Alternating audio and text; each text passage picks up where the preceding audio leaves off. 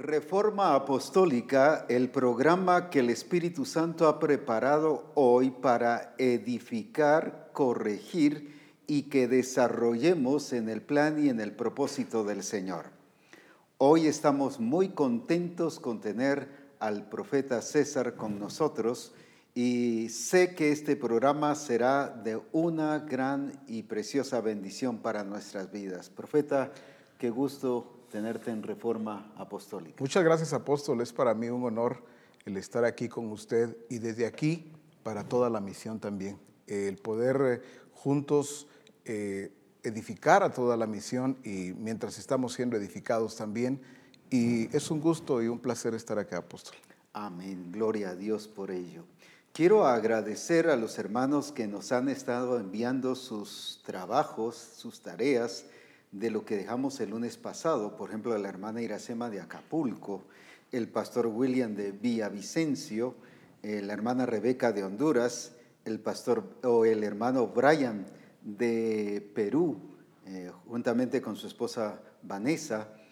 Tenemos a Eric Danilo Mejía de Río Dulce, tenemos a Hilda Martínez de Los Manantiales en México, tenemos a Paloma de Ciudad de México, quien también nos ha enviado su trabajo y quizás algunos los han enviado ya en último momento y por eso no los he leído, pero sí, estos son los que por el momento ha llegado y gracias a Dios por ellos y los felicito y sí exhorto a todo el gran conglomerado de pastores y de discípulos y discipuladores que no hicieron su trabajo a que haya responsabilidad y eso les hace no quedarse rezagados, sino seguir en el plan y en el propósito del Señor. Pero qué lindo con los que han hecho, y ahí es donde está mi gozo y mi deleite, trabajar con aquellos que están metidos en este plan y propósito del Señor. Qué hermoso todo esto, así que, profeta César, damos gracias al Señor. El lunes pasado yo tocaba el punto de lo que el Señor nos ha estado guiando sobre el ser libres de la simulación, el ser libres de nosotros mismos y el entender cómo el enemigo trabaja, cómo trabaja en la iglesia, porque podíamos mencionar a un sinfín de casos, pero desde Adán y Eva sentó el enemigo el precedente de cómo trabaja. Pero la iglesia no hemos discernido ese trabajo o entendido. Y decíamos que mencionábamos por lo menos dos cosas básicas. Una era que primero confunde. Y al confundir, como dice en Corintios el apóstol Pablo, les hace perder los sentidos. Se los extravía. Se los extravía, pero luego nos crea necesidad y por eso fue que Eva dijo, sí, es bueno, es agradable para comer. Así es. Es delicioso. No solo era agradable, sino era bueno también. Entonces, ¿cómo el enemigo trabaja en la iglesia? Pero hoy quiero que sigamos, que continuemos con todo ello porque ha sido precioso escuchar los testimonios de los hermanos de cómo el Espíritu Santo está trabajando en sus vidas, haciéndolos libres, sacando lo escondido, porque dice que la palabra llega hasta los tuétanos. Entonces saca lo profundo de nuestro ser y a través de todo esto nos está librando. Y qué precioso ha sido todo esto. Creo firmemente, apóstol, de que la obra de Dios es maravillosa en cada uno de nosotros y, ¿por qué no decirlo? Misión Cristiana del Calvario, que es nuestra responsabilidad. El ser libre de la simulación es tan necesario, vital, porque la simulación atenta contra lo auténtico. Así es. Atenta contra el origen y la originalidad, lo genuino del Padre en cada uno de nosotros.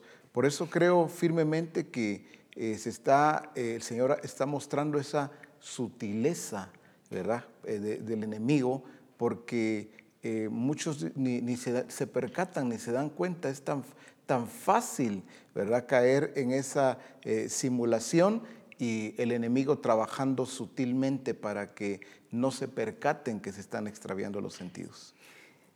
Veo que en el pueblo de Israel, en Jeremías 4, dice que el enemigo entró por las puertas.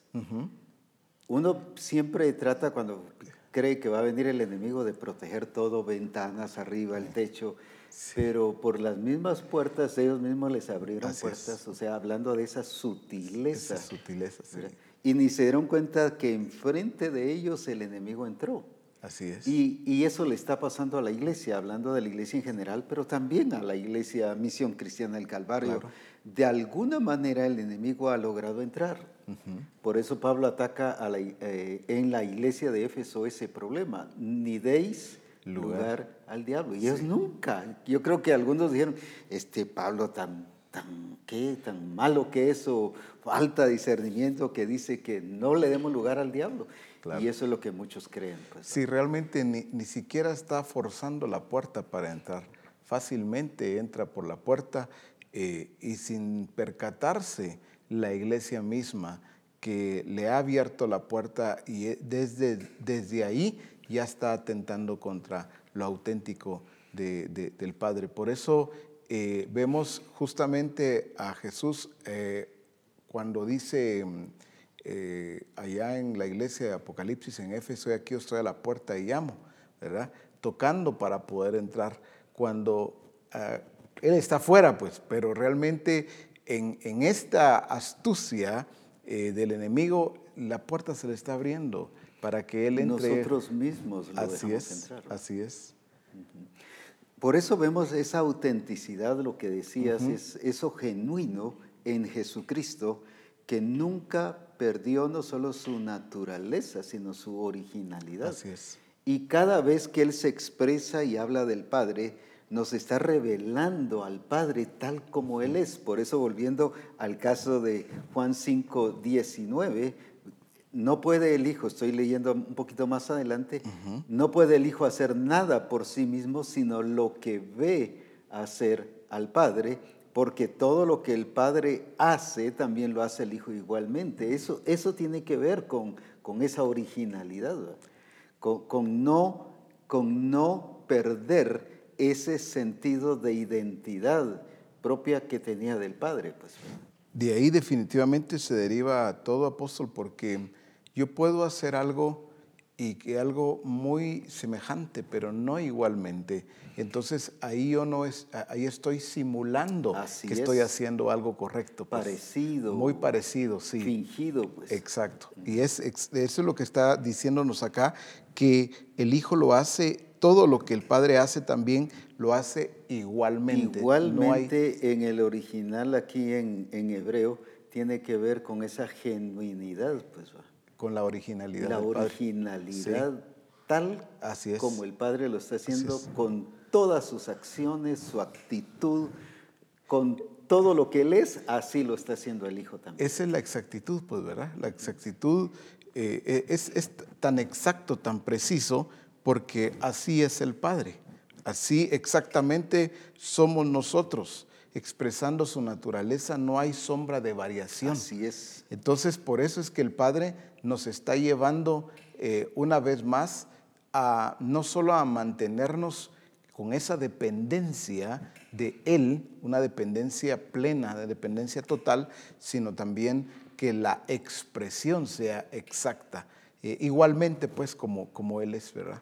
Y como Él lo está haciendo.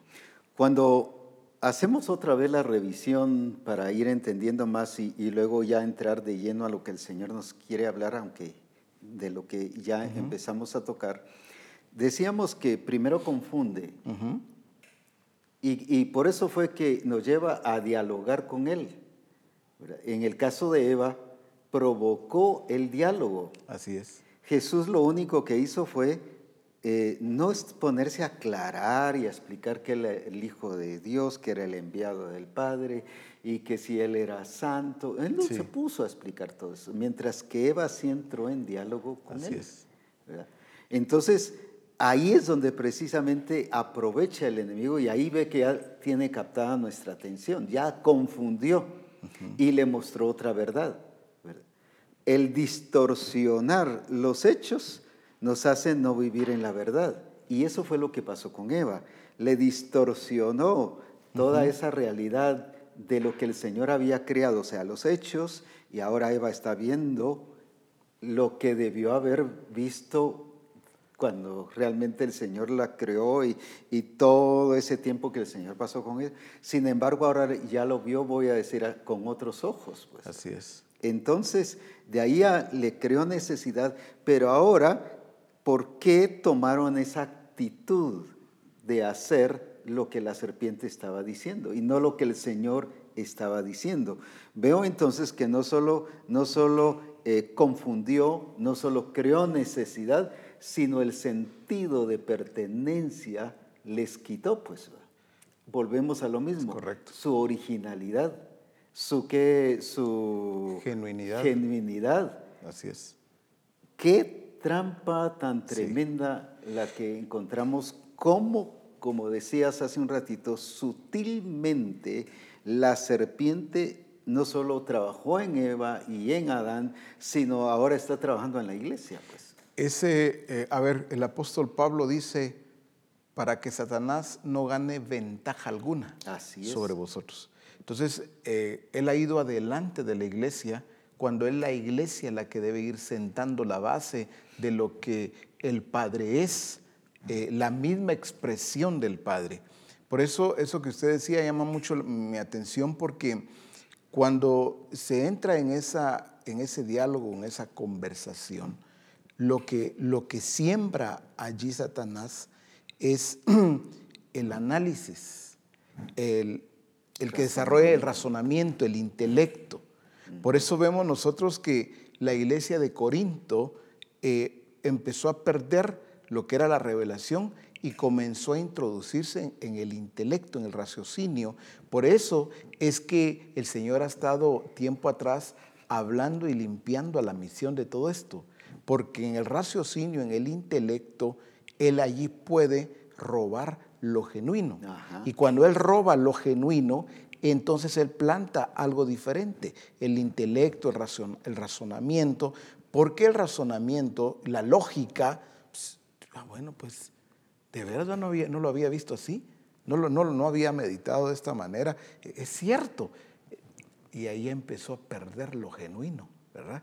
Por eso veo al Padre trabajando continuamente y permanentemente en la misión para que todo salga de nosotros, todo aquello que no es de Él. Esa conversación que tuvo Eva, que usted mencionaba, naturalmente ahí es donde fueron extraviados sus sentidos por eso mismo, porque le fue quitado el sentido de pertenencia. Cuando vemos eso, encontramos, por ejemplo, cuando dice a la iglesia de Éfeso, en Efesios 4, ni deis lugar al diablo. No dice, no le vayáis a dar lugar al diablo. Sí le estaban dando lugar. Ahora, ellos sentían el derecho, la iglesia de Éfeso, el derecho de darle lugar. Así es.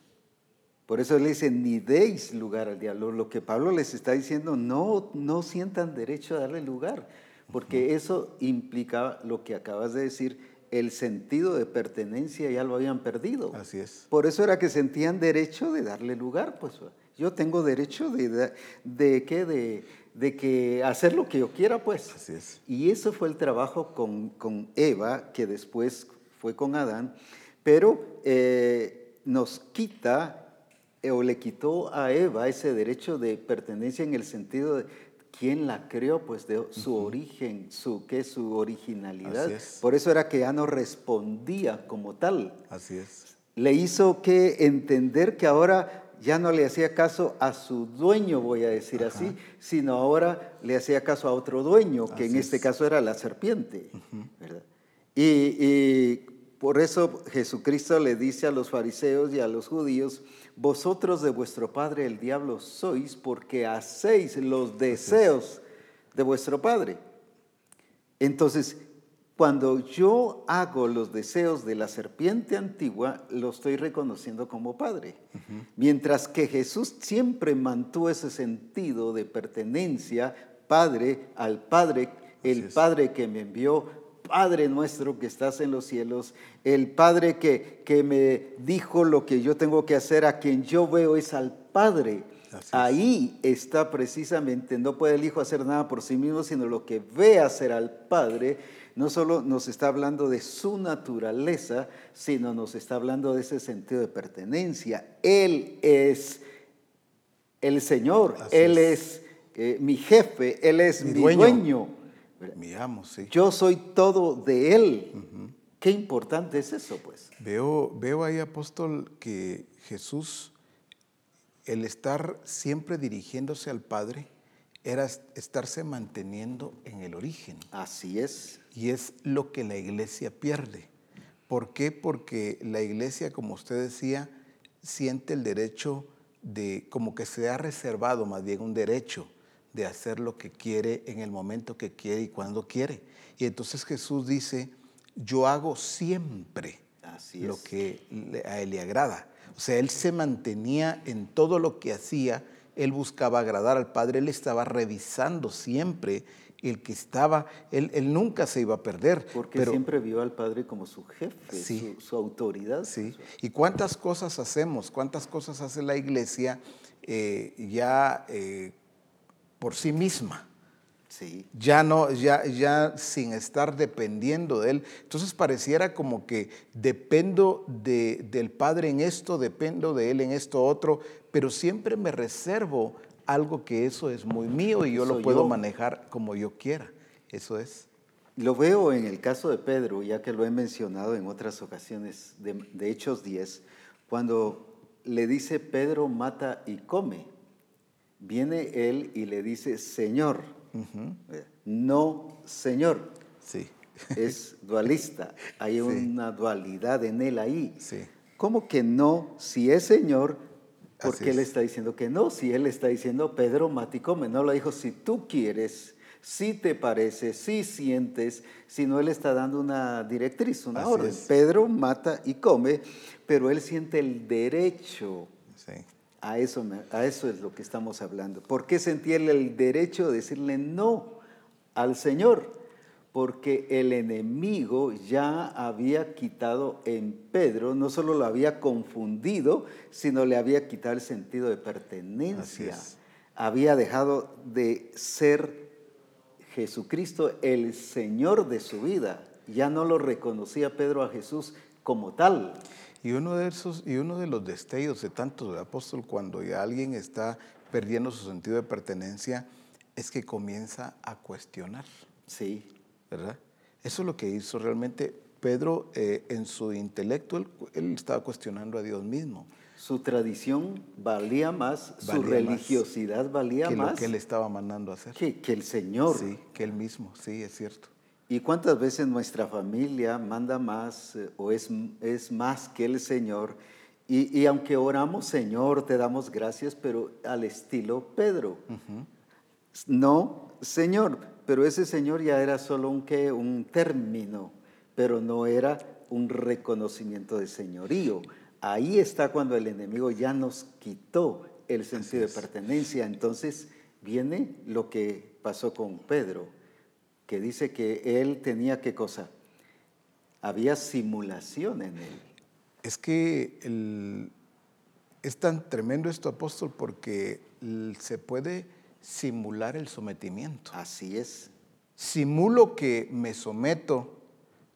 Por eso vemos a Pedro, el ejemplo que usted estaba mostrando, vemos a un Pedro diciéndole Señor. Ajá.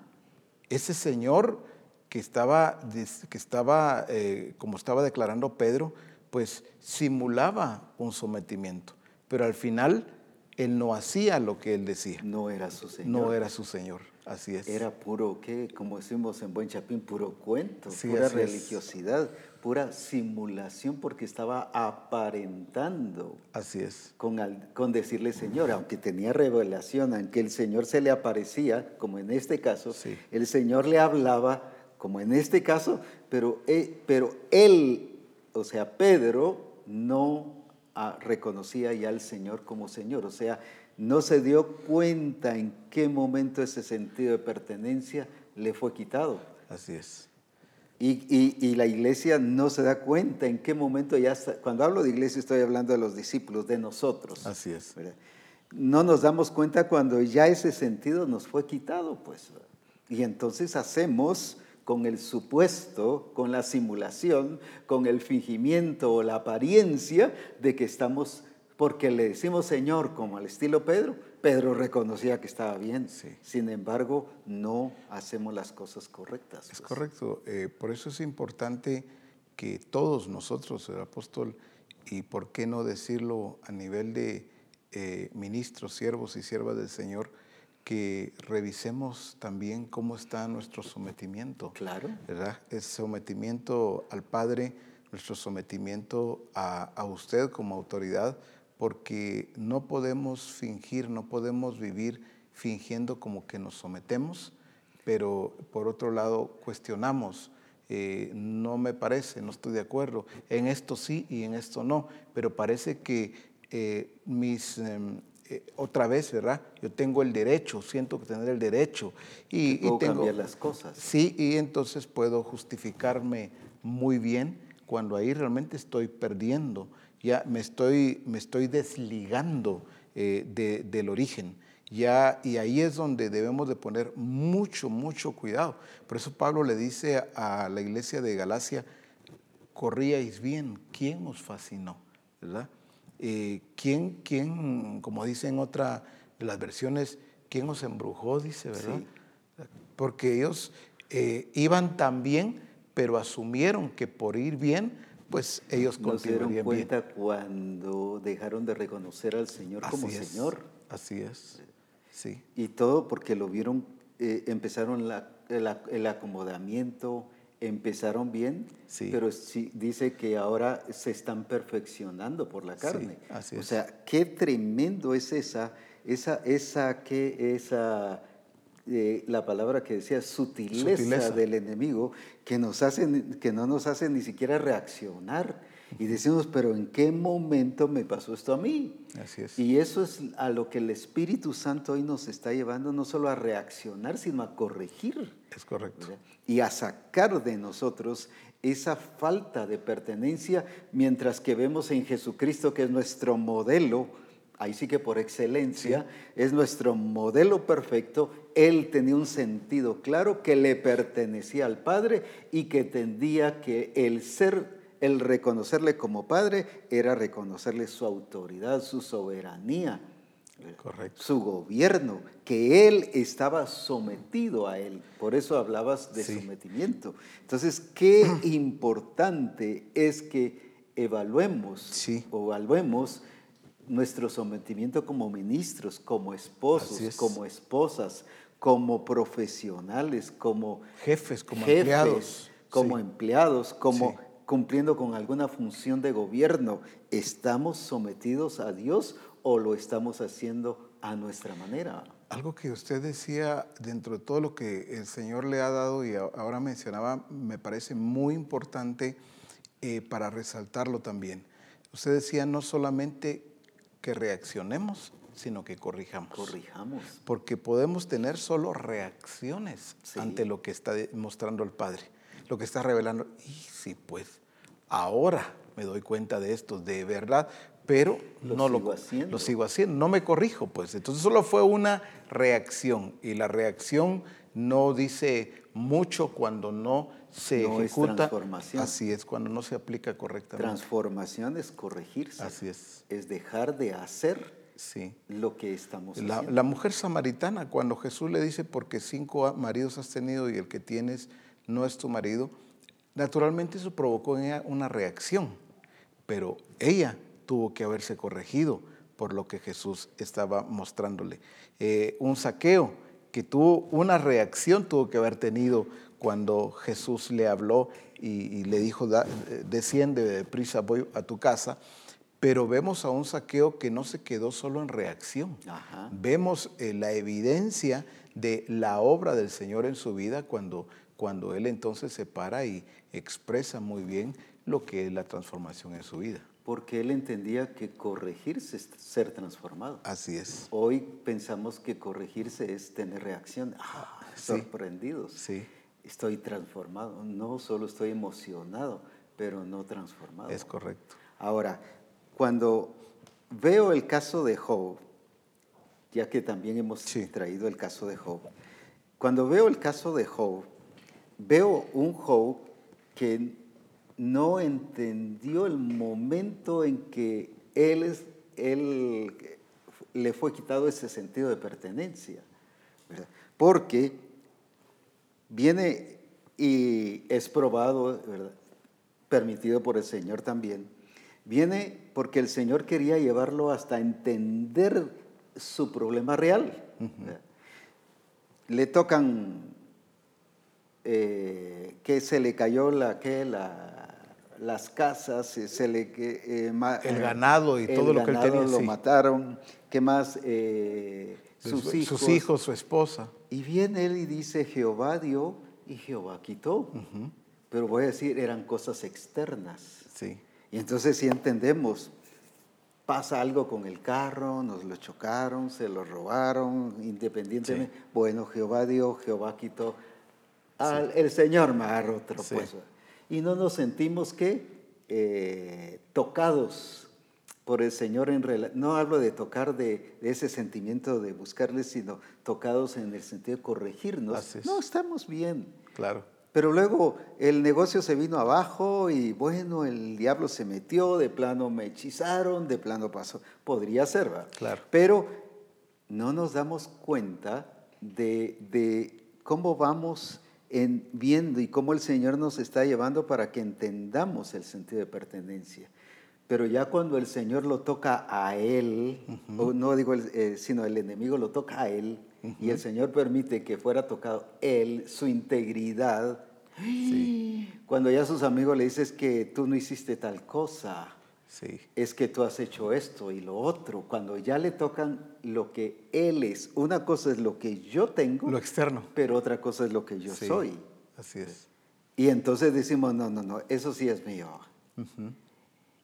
Y cuando la gente empieza a tocarnos, Dios y permite y usa a la gente para que nos toque nuestra integridad y nos ataque. Y, uy, cómo nos dolemos, y ahí empezamos. Ahí fue donde Job, ¿qué pasó? Se dio cuenta que Claro. ya no era él, que no era el que reconocía que Dios era su Dios, sino ahora que él tenía derecho incluso hasta de reclamarle a Dios. Así es. Y empezó a demandar, yo necesito que me oigas. Sí. Yo voy a exponer mi juicio, mi caso delante del Señor. Y empieza él a reaccionar. Sí. Pero no se corregía Así hasta es. que el Señor le hizo entender en su amor, en su forma de trabajar del Señor, a entender, y lo volvió a hacer entender que él reconociera que Dios era soberano. Pues. Veo ahí, apóstol, cómo es que Job tiene bien afinados sus argumentos, Sí. sus justificaciones. Y parecían Sí, lo máximo. Pues. así es, ¿verdad? Él estaba muy bien argumentado. ¿Y cuántas veces la iglesia se siente así, verdad? Que tiene todos los argumentos. O el esposo, la esposa, o los hijos, Sí. o el pastor, Sí. o el empresario, Sí. o el... Todo, el todo, jefe, todo. sí. A ver, nos sentimos con el derecho que usted mencionaba por las mismas justificaciones que presentamos, ¿verdad? Ajá. Ahí estamos bien fundamentados según nosotros, tenemos la razón, y entonces, bueno, aquí el que tiene que corregirse es el Señor, porque yo estoy bien, ¿verdad? Sí. ¿Cuántas veces sucede algo? Pero, Señor, yo estoy bien con mis diezmos, yo estoy ofrendando. Lo externo, sí. Yo estoy bien con mis ofrendas. ¿Y por qué pasó esto? Y le estamos demandando, estamos pidiéndole a Él. Pero sigo siendo yo. Sigo siendo yo. Eso importantísimo verlo en la vida de Job, cómo es todo lo que sucedió o sucedía alrededor. Bueno, al final él lo dijo claramente, ¿verdad? Jehová dio, Jehová quitó. Y uno dice Sí. que sorprendente de este Job. Sí. Es digno de Así imitar. es. Toda vez no lo había tocado, como usted dice, a él. ¿verdad? Cuando digo de seguir siendo yo, no estamos diciendo que dejamos de ser nosotros, Claro. sino el ser nosotros los que gobernamos y dirigimos nuestra vida y dejamos de entender que Él es nuestro Padre. Pues. Así es. Entonces ahí es donde el Señor le mostró a Job cómo estaba realmente su dependencia.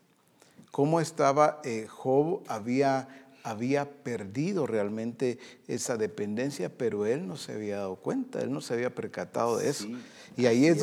ahí es donde la obra del Señor es tan linda porque lo que Él ha revelado y sigue revelando es para mostrar nuestra condición, cómo estamos delante de Él, no para sentir, sí, yo ya sé que estoy mal, yo ya sé que, no, es para que tomemos la actitud correcta, decir, bueno, gracias Padre por lo que me estás mostrando, porque me hace revisar con precisión, con exactitud, con veracidad, ¿verdad? Cómo realmente me encuentro, pero para corregirme inmediatamente, para no quedarme, como decíamos hace un momento, solo en una reacción, ¿verdad? O hacer una conclusión equivocada. Ya sé que yo pues estoy mal, ¿verdad? Como aquel padre que dice, o madre, ustedes hijos, que ustedes sí cambien, ustedes tienen toda una vida por delante, ustedes deben de corregirse, porque algunos creen que ya es muy tarde o asumen que es por gusto, yo ya no puedo cambiar. Y creo que esa es una de las partes de las sutilezas también del enemigo, el mostrarle a alguien, independientemente de su edad, su estatus social, lo que fuera, el que es muy difícil que cambie. Es que ya sos así, pues, ¿verdad? Ya es en vano todo lo que hagas. Hay una sutileza, porque cuando alguien le cree eso, sabe que lo está desprendiendo del origen. Está desprendiendo de esa originalidad del Padre. Él nos hizo a su imagen y semejanza. Entonces, Él trabaja mucho para desligar, para romper, quitar esa dependencia. Por eso me gusta mucho, una vez más, cuando Jesús resalta mucho al Padre en todo, ¿verdad? Y yo hago siempre lo que le agrada. Él se mantenía. Sentido de pertenencia que Así Jesús es. siempre enfatizó. Sí. Pero no era un padre, no era una expresión como al estilo Pedro, Señor, no Señor. Sí. Sino padre era porque de veras estaba Sí. sometido. Se mantenía en el porque origen. el reino de Dios no es solo milagros. Es que me usen milagros, me usen dones, yo predico, mire cuánta gente tengo, mire los resultados que tengo, empezamos a Sí. decir. Mire, ahí están las evidencias. Si hablamos de Job, dice que él intercedía por sus hijos para que siempre fueran santificados, o sea, su familia, él era muy cuidadoso con tenerla ante el Señor bien, aunque no sus hijos eran de una actitud personal de estar bien. Él era como padre, hablando de Job, que los santificaba, ¿verdad? Pues. Pero todo vemos su empresa, su ganado y todo lo demás, excelente pues, Así muy es. próspero, y todo eso nos puede confundir, pero no estamos libres de nosotros mismos. Así ¿verdad? es. Y lo tremendo es cómo el Señor lleva a Job pacientemente hasta entender la soberanía de Dios en él. Y le hace otra vez recapacitar que Dios es Señor de todas las cosas. Pues. Qué gracia la del Señor no solamente sobre Job, sino hoy sobre todos nosotros, sobre Misión Cristiana del Calvario. Y tanto en la abundancia, apóstol, que es lo que vivía Job. Job todo lo tenía bien, era próspero en todas las cosas. Sin embargo, también puede darse esto en la otra parte, cuando todo escasea, cuando las cosas van mal, y no vernos a nosotros en medio de eso, sino siempre ver algo externo. Me llama la atención, estaba recordando hace un momento que estaba en los Estados Unidos y de repente conocí a una persona, no de la misión, pues voy a decirlo muy claro, era un panadero muy exitoso. en su panadería. Otra vez no era de la misión, solo fue un conocido. Sin embargo, me permite el Señor pasar por su panadería hace algún tiempo atrás y me sorprendió muchísimo ver su condición. Cuando yo llego y entro a su panadería, es algo totalmente diferente, sin personal, sin, toda descuidada, pero era un caos. Entonces, cuando estoy platicando con él, lo saludo y de repente le digo, ¿cómo han cambiado las cosas? Y él me dice, sí, realmente así es la vida, me dice él, ¿verdad? Y le digo, ¿cómo está en el Señor? Y me dice, mire, le voy a decir algo, me dijo. El Señor a mí siempre me ha usado. Y el Señor me sigue usando. ¿Para qué hablar de eso? Eso, Él me usa mucho. Y le digo, ¿y qué le está pasando aquí en la panadería? Mire, es que no hay dinero usted. Y me dijo, yo no puedo pagarle ni a un solo empleado. Yo tengo que hacerlo todo. ¿Cuál es la conclusión? Que a veces, como Job, que lo tenía todo, pero también está la otra parte, cuando las cosas escasean, cuando están mal, pues se va a decir que es por el gobierno, que es por la crisis, ¿verdad? La famosa recesión, pero menos vernos a nosotros. Ahí es donde hay simulación. Ahí es donde hay simulación. Entonces me llama poderosamente la atención porque o ya sea en la abundancia o en la escasez, donde todo falta y donde las cosas no salen bien, hay simulación porque simulamos estar bien, fingimos estar bien y que todo lo que está pasando alrededor no tiene que ver con nosotros, es algo externo, lo que sea. Pero qué importante es que le entendamos a Dios. Él dijo, vosotros sois mis testigos y mis siervos que yo escogí para que me conozcáis, me creáis y me entendáis. A Dios hay que entenderlo. Esa forma de decir, no sé qué está haciendo Dios, Dios sabe qué va a hacer, yo no entiendo, pero Él sabrá qué hace. No, Él sí quiere que nosotros le entendamos. A Job, por ejemplo, Job lo llevó hasta que entendiera exactamente el origen, cómo estaba realmente. Dios es Señor Así de todas es. las cosas. Y a eso nos está llevando a todos, a toda Misión Cristiana del Calvario, a entenderle a Él en todo esto que ha estado revelando también en relación a la simulación. Hay muchos casos que puedo probar la actitud ya de Job después, cuando ya es tocado, como decíamos, su integridad, es tocado él, ¿verdad? Su honor, ¿verdad? Que Claro. decimos.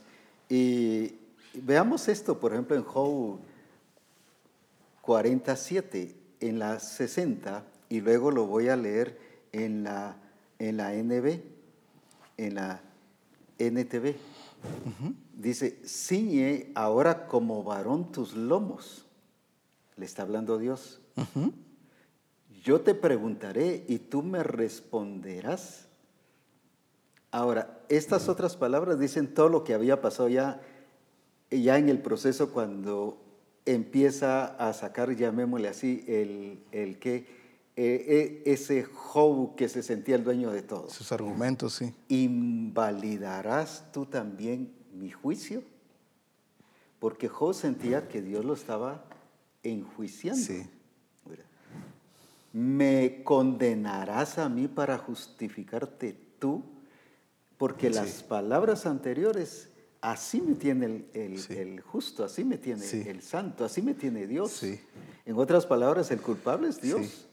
¿Verdad? No se miraba a sí mismo. Pero luego dice, tú tienes un brazo como el de Dios y truenas con voz como la suya.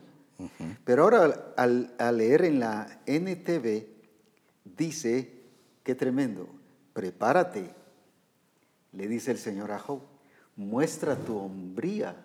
Qué tremendo. Porque tengo algunas preguntas para ti y tendrás que contestarlas. ¿Cómo el Señor lo llevó no a regañarlo, sino a entender su condición?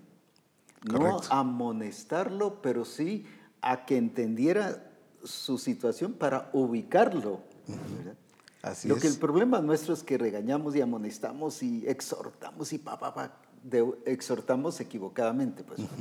Sino viene el Señor ahí y lo llevó que es tan paciente, tan amoroso, pero lo llevó a reconocer quién era Job, pues. Así es. No, no, él no le dijo quién era Job. Era muy fácil que el Señor le dijera a Job, no, tú eres un orgulloso, altivo y no me ves como el soberano. Era tan fácil, Fácil. pero lo llevó a que entendiera su condición. Y ahora le dice, muéstrame tu hombría, pues. En otras palabras, pues muéstrame lo macho que tú eres, pues. Si en la contemporánea dice, pórtate como hombre, dice. Pórtate como hombre. O sea, ahí le está hablando de su orgullo, de su qué, de su altivez que él tenía, ¿verdad? Es correcto. Prepárate a hacerme frente, le dice en la... Porque eso es, anteriormente, ya en los capítulos 39 y 38, por ahí ya Job empieza a mostrar su sí, altivez, pues. así es. Y aquí, solo en este versículo, nos está mostrando la actitud de Job, que miraba que Dios lo estaba llevando a un juicio. Así es. En otras palabras, Dios no es justo, ¿verdad? Sí, Él es el que me sí, metió así, Él es el sí, que me tiene así que no es justo sí, conmigo, pues. así es. Pero ya fue cuando fue tocado Él. Él. Entonces, ¿a qué lo llevó el Señor a Job en este caso? Y cuando le dice, muéstrame tu hombría. No, si tú has dejado de reconocer que yo soy Dios. Y cuando vemos ya al final que Job sale de su experiencia, lo lleva a que reconociera la soberanía. De oídas te había Sí, oído, mas ahora mis ojos te así ven. ¿Qué es. está diciendo con eso? Todo lo demás que yo Claro. tenía de ti era pura, ¿qué? Simulación de lo que estamos viendo. Es que cuando dice muéstrame tu hombría, o si eres tan hombre, ese es lo que hace el humanismo. Es llevarnos una palabra muy famosa hoy día, se lleva a empoderar Así es. al hombre o empoderar a la mujer. Entonces, esa es otra vez la A sutileza. sacar no su humanidad, sino su humanismo. Así Pues. es. Ese es exactamente lo que el trabajo o la sutileza, una vez más, de la serpiente, para llevar a cada uno a ese empoderamiento. Ahí cuando Dios le habla así a Job, le está sacando eso de él, pues. Eso que es contrario a Dios, donde Así es. me hace sentir muy yo, ensimismarme.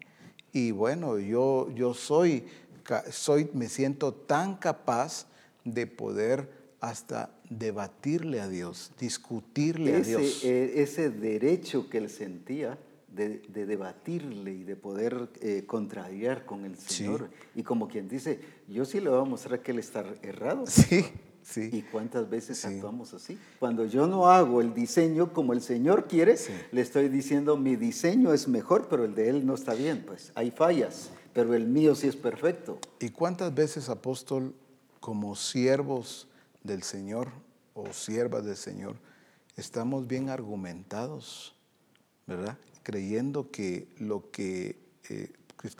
podemos justificarnos.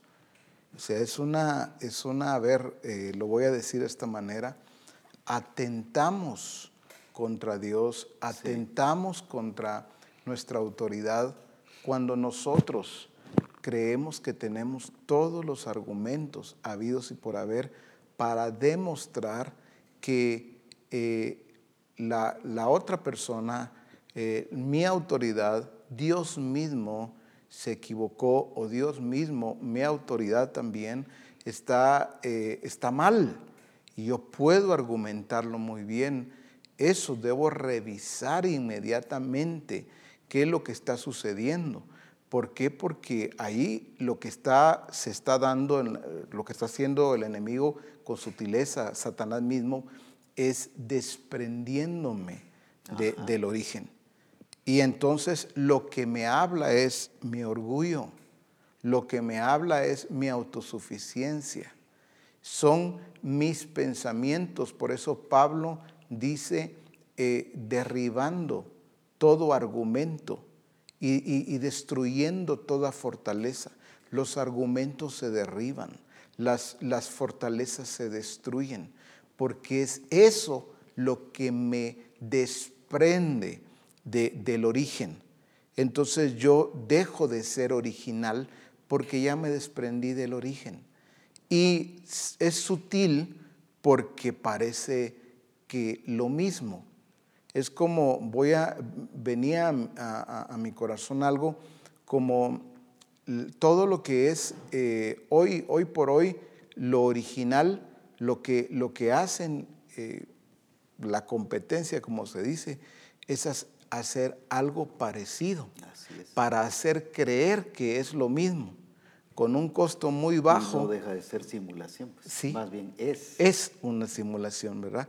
Entonces, hoy por hoy le dice, mire, pues usted puede tener lo que fuera, pues este teléfono, este aparato, esta ropa, y es exactamente lo mismo, pero no es original. Y eso, entonces, cuando yo trato de hacer creer algo que no es, y me empeño en hacer creer a los demás algo que no es, yo ya estoy en simulación, yo estoy simulando.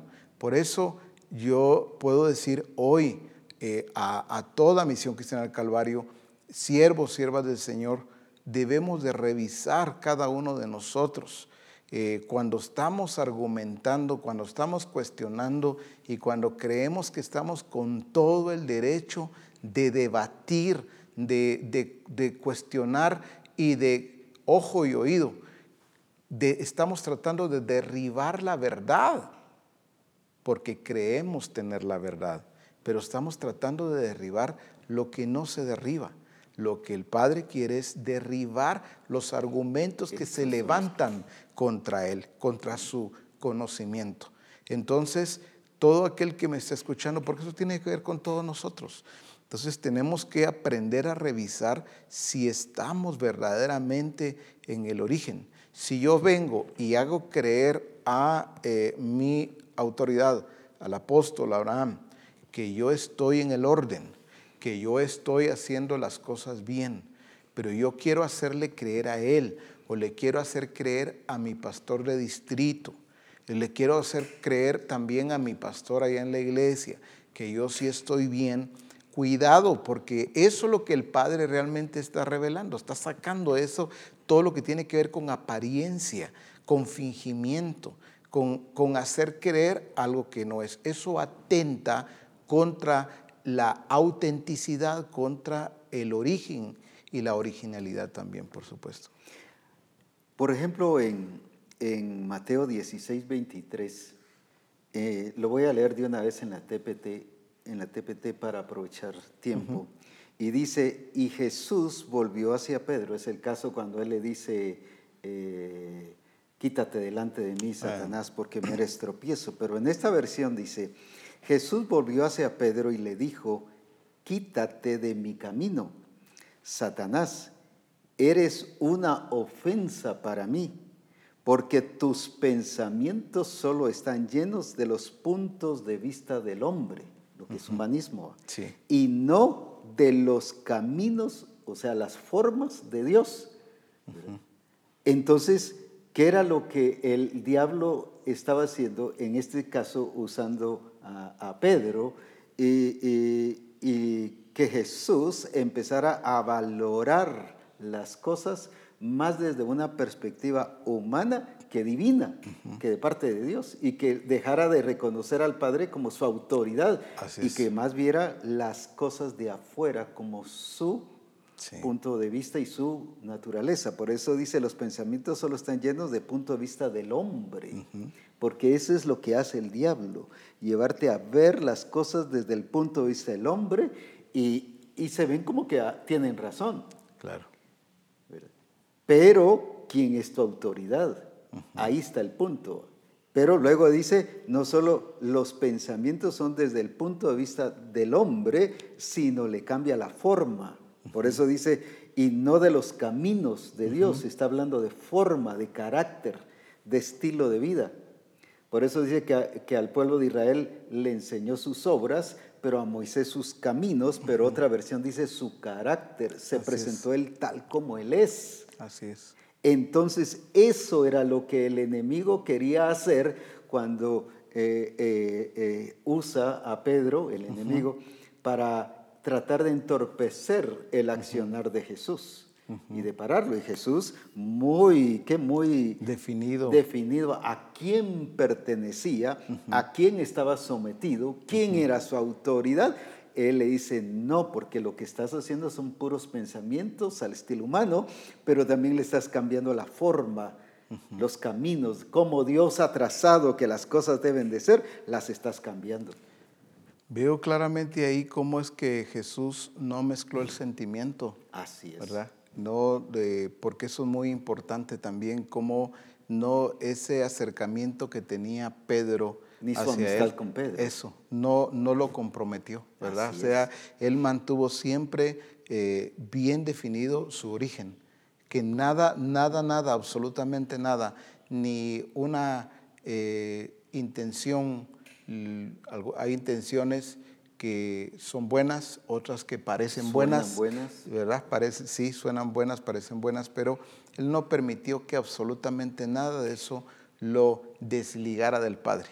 Ahí es donde nosotros debemos de revisar y entender exactamente cómo estamos y corregirnos, que no existe absolutamente nada que me desligue de mi Padre.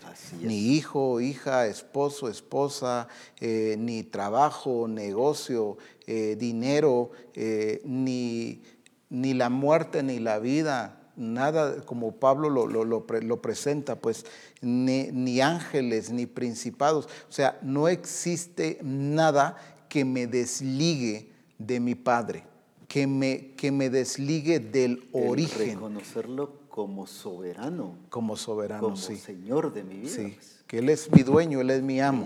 Él es sí, mi Señor. Así es. Eso es bien importante que nosotros lo comprendamos también, porque a veces algo muy pequeño, muy insignificante, o algo que no es tan insignificante, también me puede llevar a desprenderme del origen. Sí. Ya estoy solo, por eso hablo así, por eso actúo así, por eso pienso de esa manera, porque ya estoy solo. Y entonces ahí está el engaño del enemigo, ¿verdad?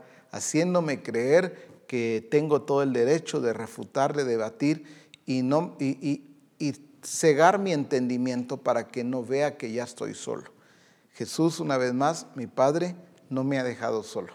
Él se mantuvo siempre con esa dependencia del Padre.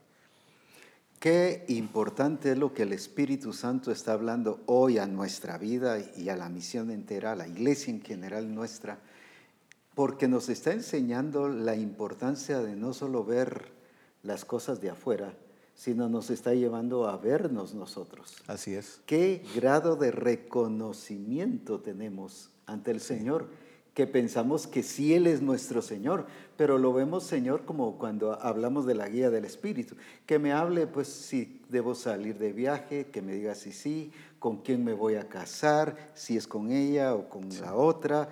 Lo vemos como guía solo en eso, pero no las 24 horas del día. Pues. No en todas las decisiones, pero cuando yo entonces creo y pienso que yo soy el que no solo tomo las decisiones, porque es mi responsabilidad tomar las decisiones, pero en base al diseño, a lo que el Padre está guiando que yo debo hacer. Pero cuando las tomo independientemente de Él, ese señorío de Cristo ya es pura simulación en mi vida. Pues. Por eso cobra vida, la palabra es tan linda, ¿verdad, apóstol? Cuando dice en Proverbios, fíate de Jehová de todo tu corazón. Y dice también, reconócelo en todos tus caminos. No te apoyes en tu propia prudencia. Reconócelo en todos tus caminos. Es en cada una de tus decisiones, como decía el apóstol, a veces en algunas decisiones queremos que Él nos guíe, ¿verdad?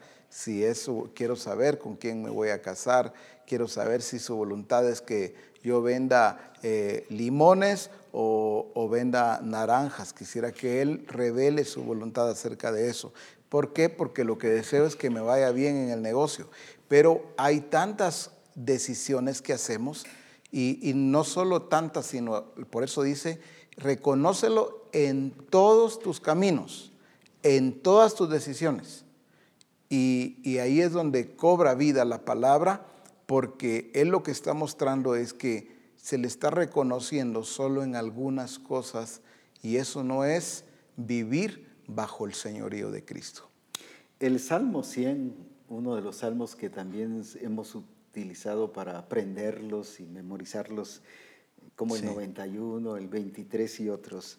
Por ejemplo, en el versículo 3 o el 2, servid a Jehová con alegría, venid ante su presencia con regocijo. Pero el 3, lo que decías, reconoced que Jehová es Dios. Ahí está el punto. Eso es. Él nos hizo y no nosotros a nosotros mismos. Sí. O sea, Él es nuestro creador, Él es el dueño de la vida, Él es nuestro dueño, el dueño de toda la creación. Y al decir la creación está incluyendo a nosotros. Así es. Pueblo suyo somos y qué, y ovejas de su prado. Pero dice, reconoced que Jehová, Él es Dios. Sí. En otras palabras, Él es el Señor. Así es. No es un Señor, es el Señor. Él es la autoridad. Y eso es el punto clave de lo que el Señor nos está hablando. Y volvemos, lo que el Señor estaba llevando a Pedro, pero Pedro siguió, como decías al principio, que hacemos cosas, pero después no somos transformados y las volvemos a repetir y hacer un sinfín de cosas otra vez. No nos corregimos. Y Pedro no se corrigió. Sí. Y cuántas personas estamos en ese círculo de hacer las cosas, nos sentimos mal, un poco incómodos, avergonzados, es que me siento mal, pero no nos corregimos. Así es. ¿Por qué? No nos corregimos por este mismo problema, porque todavía seguimos siendo nosotros, la autoridad todavía seguimos siendo nosotros, el Señor de nuestra vida somos nosotros, pero no el Señor, que es Dios, el alto y sublime, y que dice la Escritura que por Él fueron hechas todas las cosas, para Él y por Él, para que Él sea el todo en todas las cosas. Por eso dice, en Él vivimos, nos movemos y somos, ¿verdad? Así es. No hay nada fuera de Él.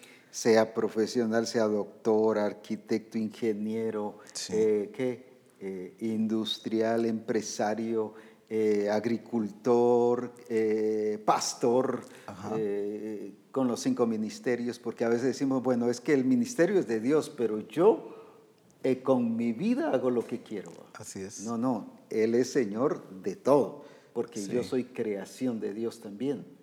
Y dice, y nosotros no fuimos hechos nosotros mismos, sino Él nos hizo a nosotros. Así es. Él es nuestra autoridad.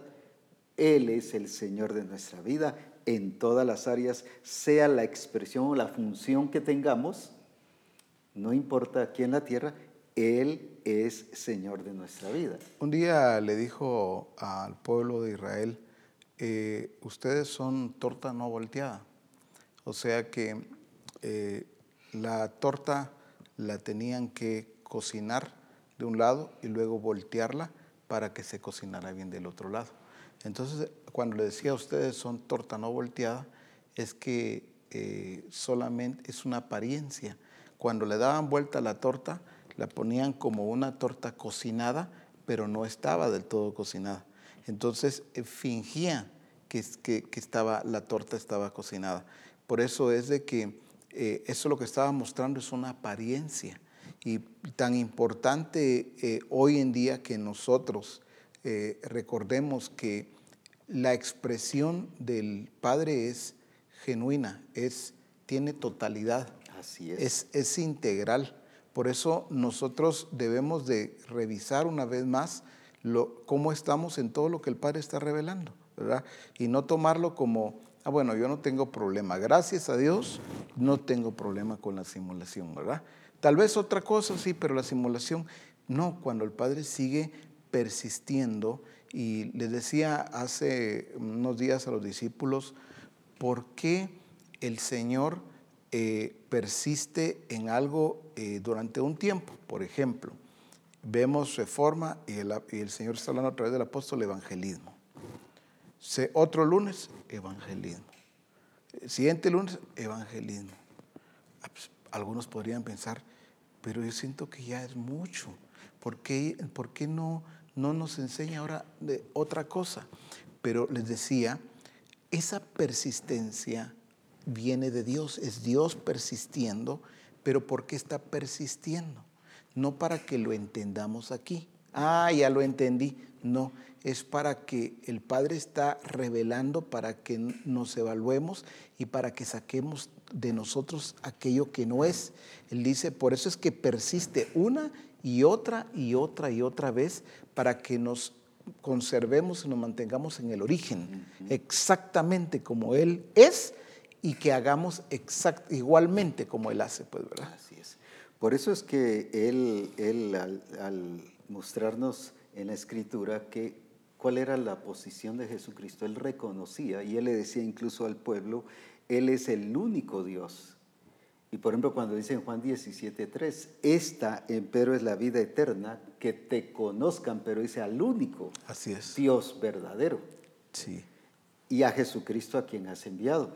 Pero entonces la vida eterna consiste no solo en conocer, no solo es en saber, sí, yo sé que Él es Dios, Él nos hizo, y no nosotros, no es en reconocerle. Así es. Ahí está hablando de eso.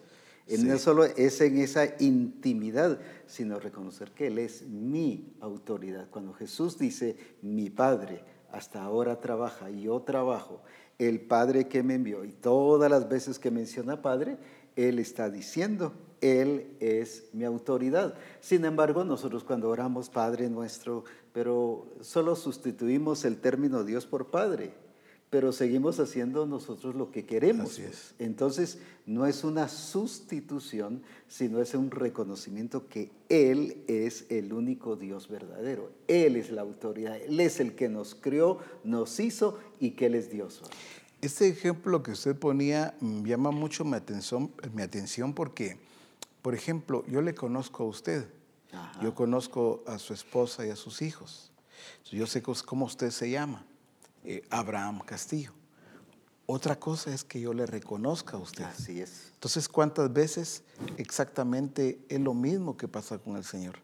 Si yo vengo y lo veo a usted como alguien que yo conozco, es un conocido mío, pero yo no lo reconozco a usted, definitivamente yo ya estoy desprendido. Sí. No que me voy a desprender, yo ya estoy desprendido del origen, ¿verdad? Eso es lo que a algunos les cuesta entender, porque de repente ahí alguien puede estar viendo y escuchando y diciendo, sí, pero eso es lo que no me gusta, porque una cosa es Dios, ese Señor, otra cosa es el apóstol Abraham. Yo a él lo respeto, yo sé que es un hombre de Dios, pero yo también soy un hombre de Dios. Ahí es donde parece que estoy justificando y estoy presentando muy bien los argumentos y ojo, porque humanamente porque la lógica me está aplaudiendo, sí, porque dice, lo que estás diciendo es exacto, así es. Sí, una cosa es Él, otra cosa eres tú. Tan hombre de Dios es Él como tan hombre de Dios eres tú.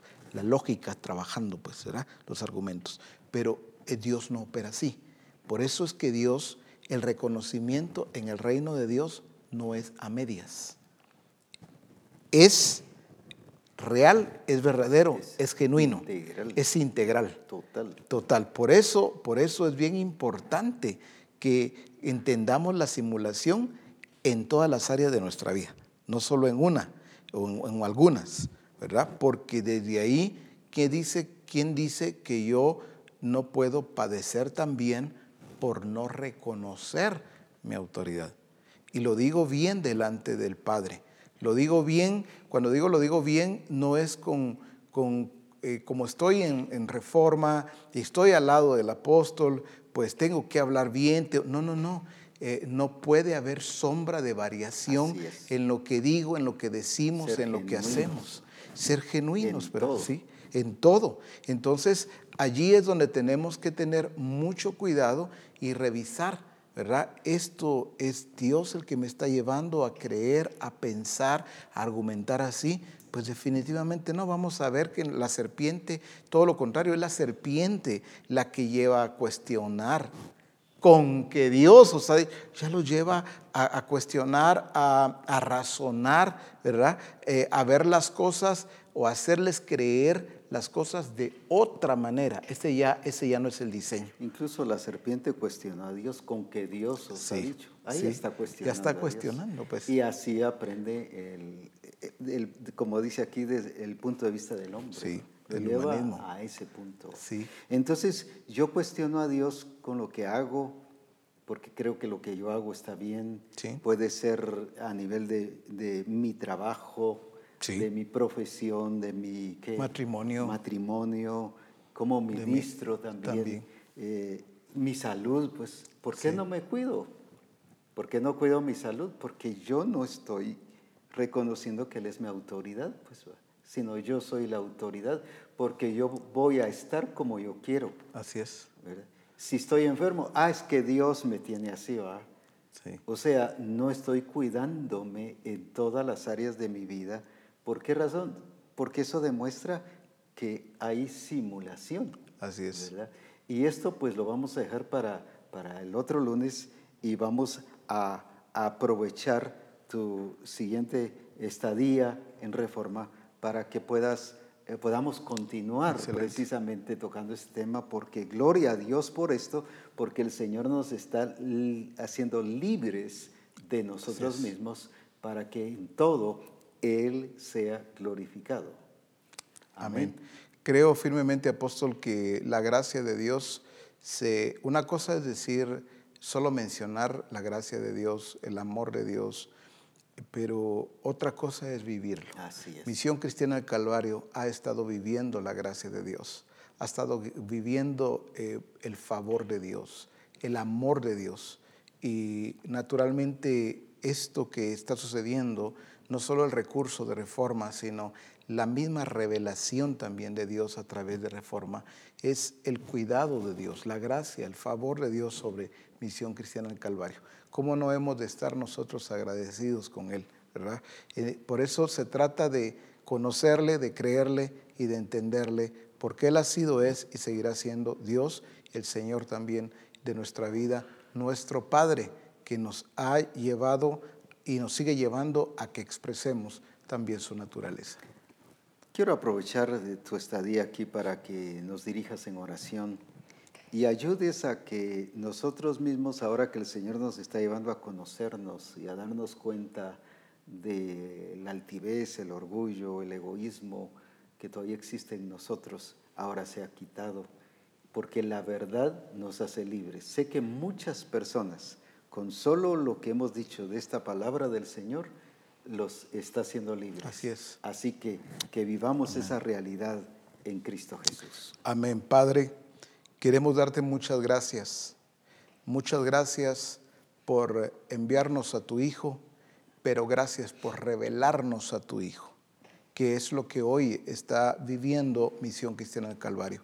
Estamos viviendo, Señor, un tiempo maravilloso, donde tú sigues expresándote, donde tú sigues revelándote y sigues mostrando tu buena voluntad. Padre, hoy que cada uno de nosotros, todos aquellos que están escuchando, que están viendo, y aún los que por alguna razón no estén sintonizando Reforma, pero todos tus escogidos, Padre bueno, que verdaderamente expresemos la libertad con la que tú nos has hecho libres. Padre, que no exista nada, y como decía tu siervo el apóstol Ronald también en una ocasión, que ni siquiera un sedimento, Señor, exista en nosotros que esté entorpeciendo, que esté limitándonos para revelarte a ti con exactitud, con precisión, con totalidad, porque nosotros debemos de mantenernos en el origen, y eso es lo que tú también nos revelas el día de hoy. Padre, gracias por la libertad con la que tú nos haces libres. Tú dijiste a través de tu Hijo: y conoceréis la verdad, y la verdad os hará libres. La verdad tiene que ver con una persona, Cristo mismo, revelándose a Misión Cristiana del Calvario como el auténtico, el original, el que nunca se desprendió, Señor, de esa dependencia, del origen mismo que eres tú. Gracias te damos por esta revelación, gracias por la libertad que has traído y sigues trayendo a Misión Cristiana al Calvario. Que todos seamos entendidos y todos apliquemos correctamente, Señor, para que podamos también entonces vivir y caminar en esa libertad con la que nos has hecho libres. Gracias te damos en el nombre de Cristo Jesús. Amén. Amén. Qué glorioso estar con ustedes y tener al profeta César en medio de nosotros. Hemos disfrutado de este tiempo tan hermoso. Prepárese para el Congreso de marzo. Le esperamos. No haga planes 5 o 3 días antes. Desde ya planifique y determínese estar en este Congreso. Como usted ve, todo lo que el Señor nos está mostrando es porque su grandeza será expresada también y mucho más en este Congreso de marzo. Prepárese para ver la gloria del Señor. Que el Señor les bendiga grandemente y nos use reconociendo que Él es Dios sobre todas las cosas.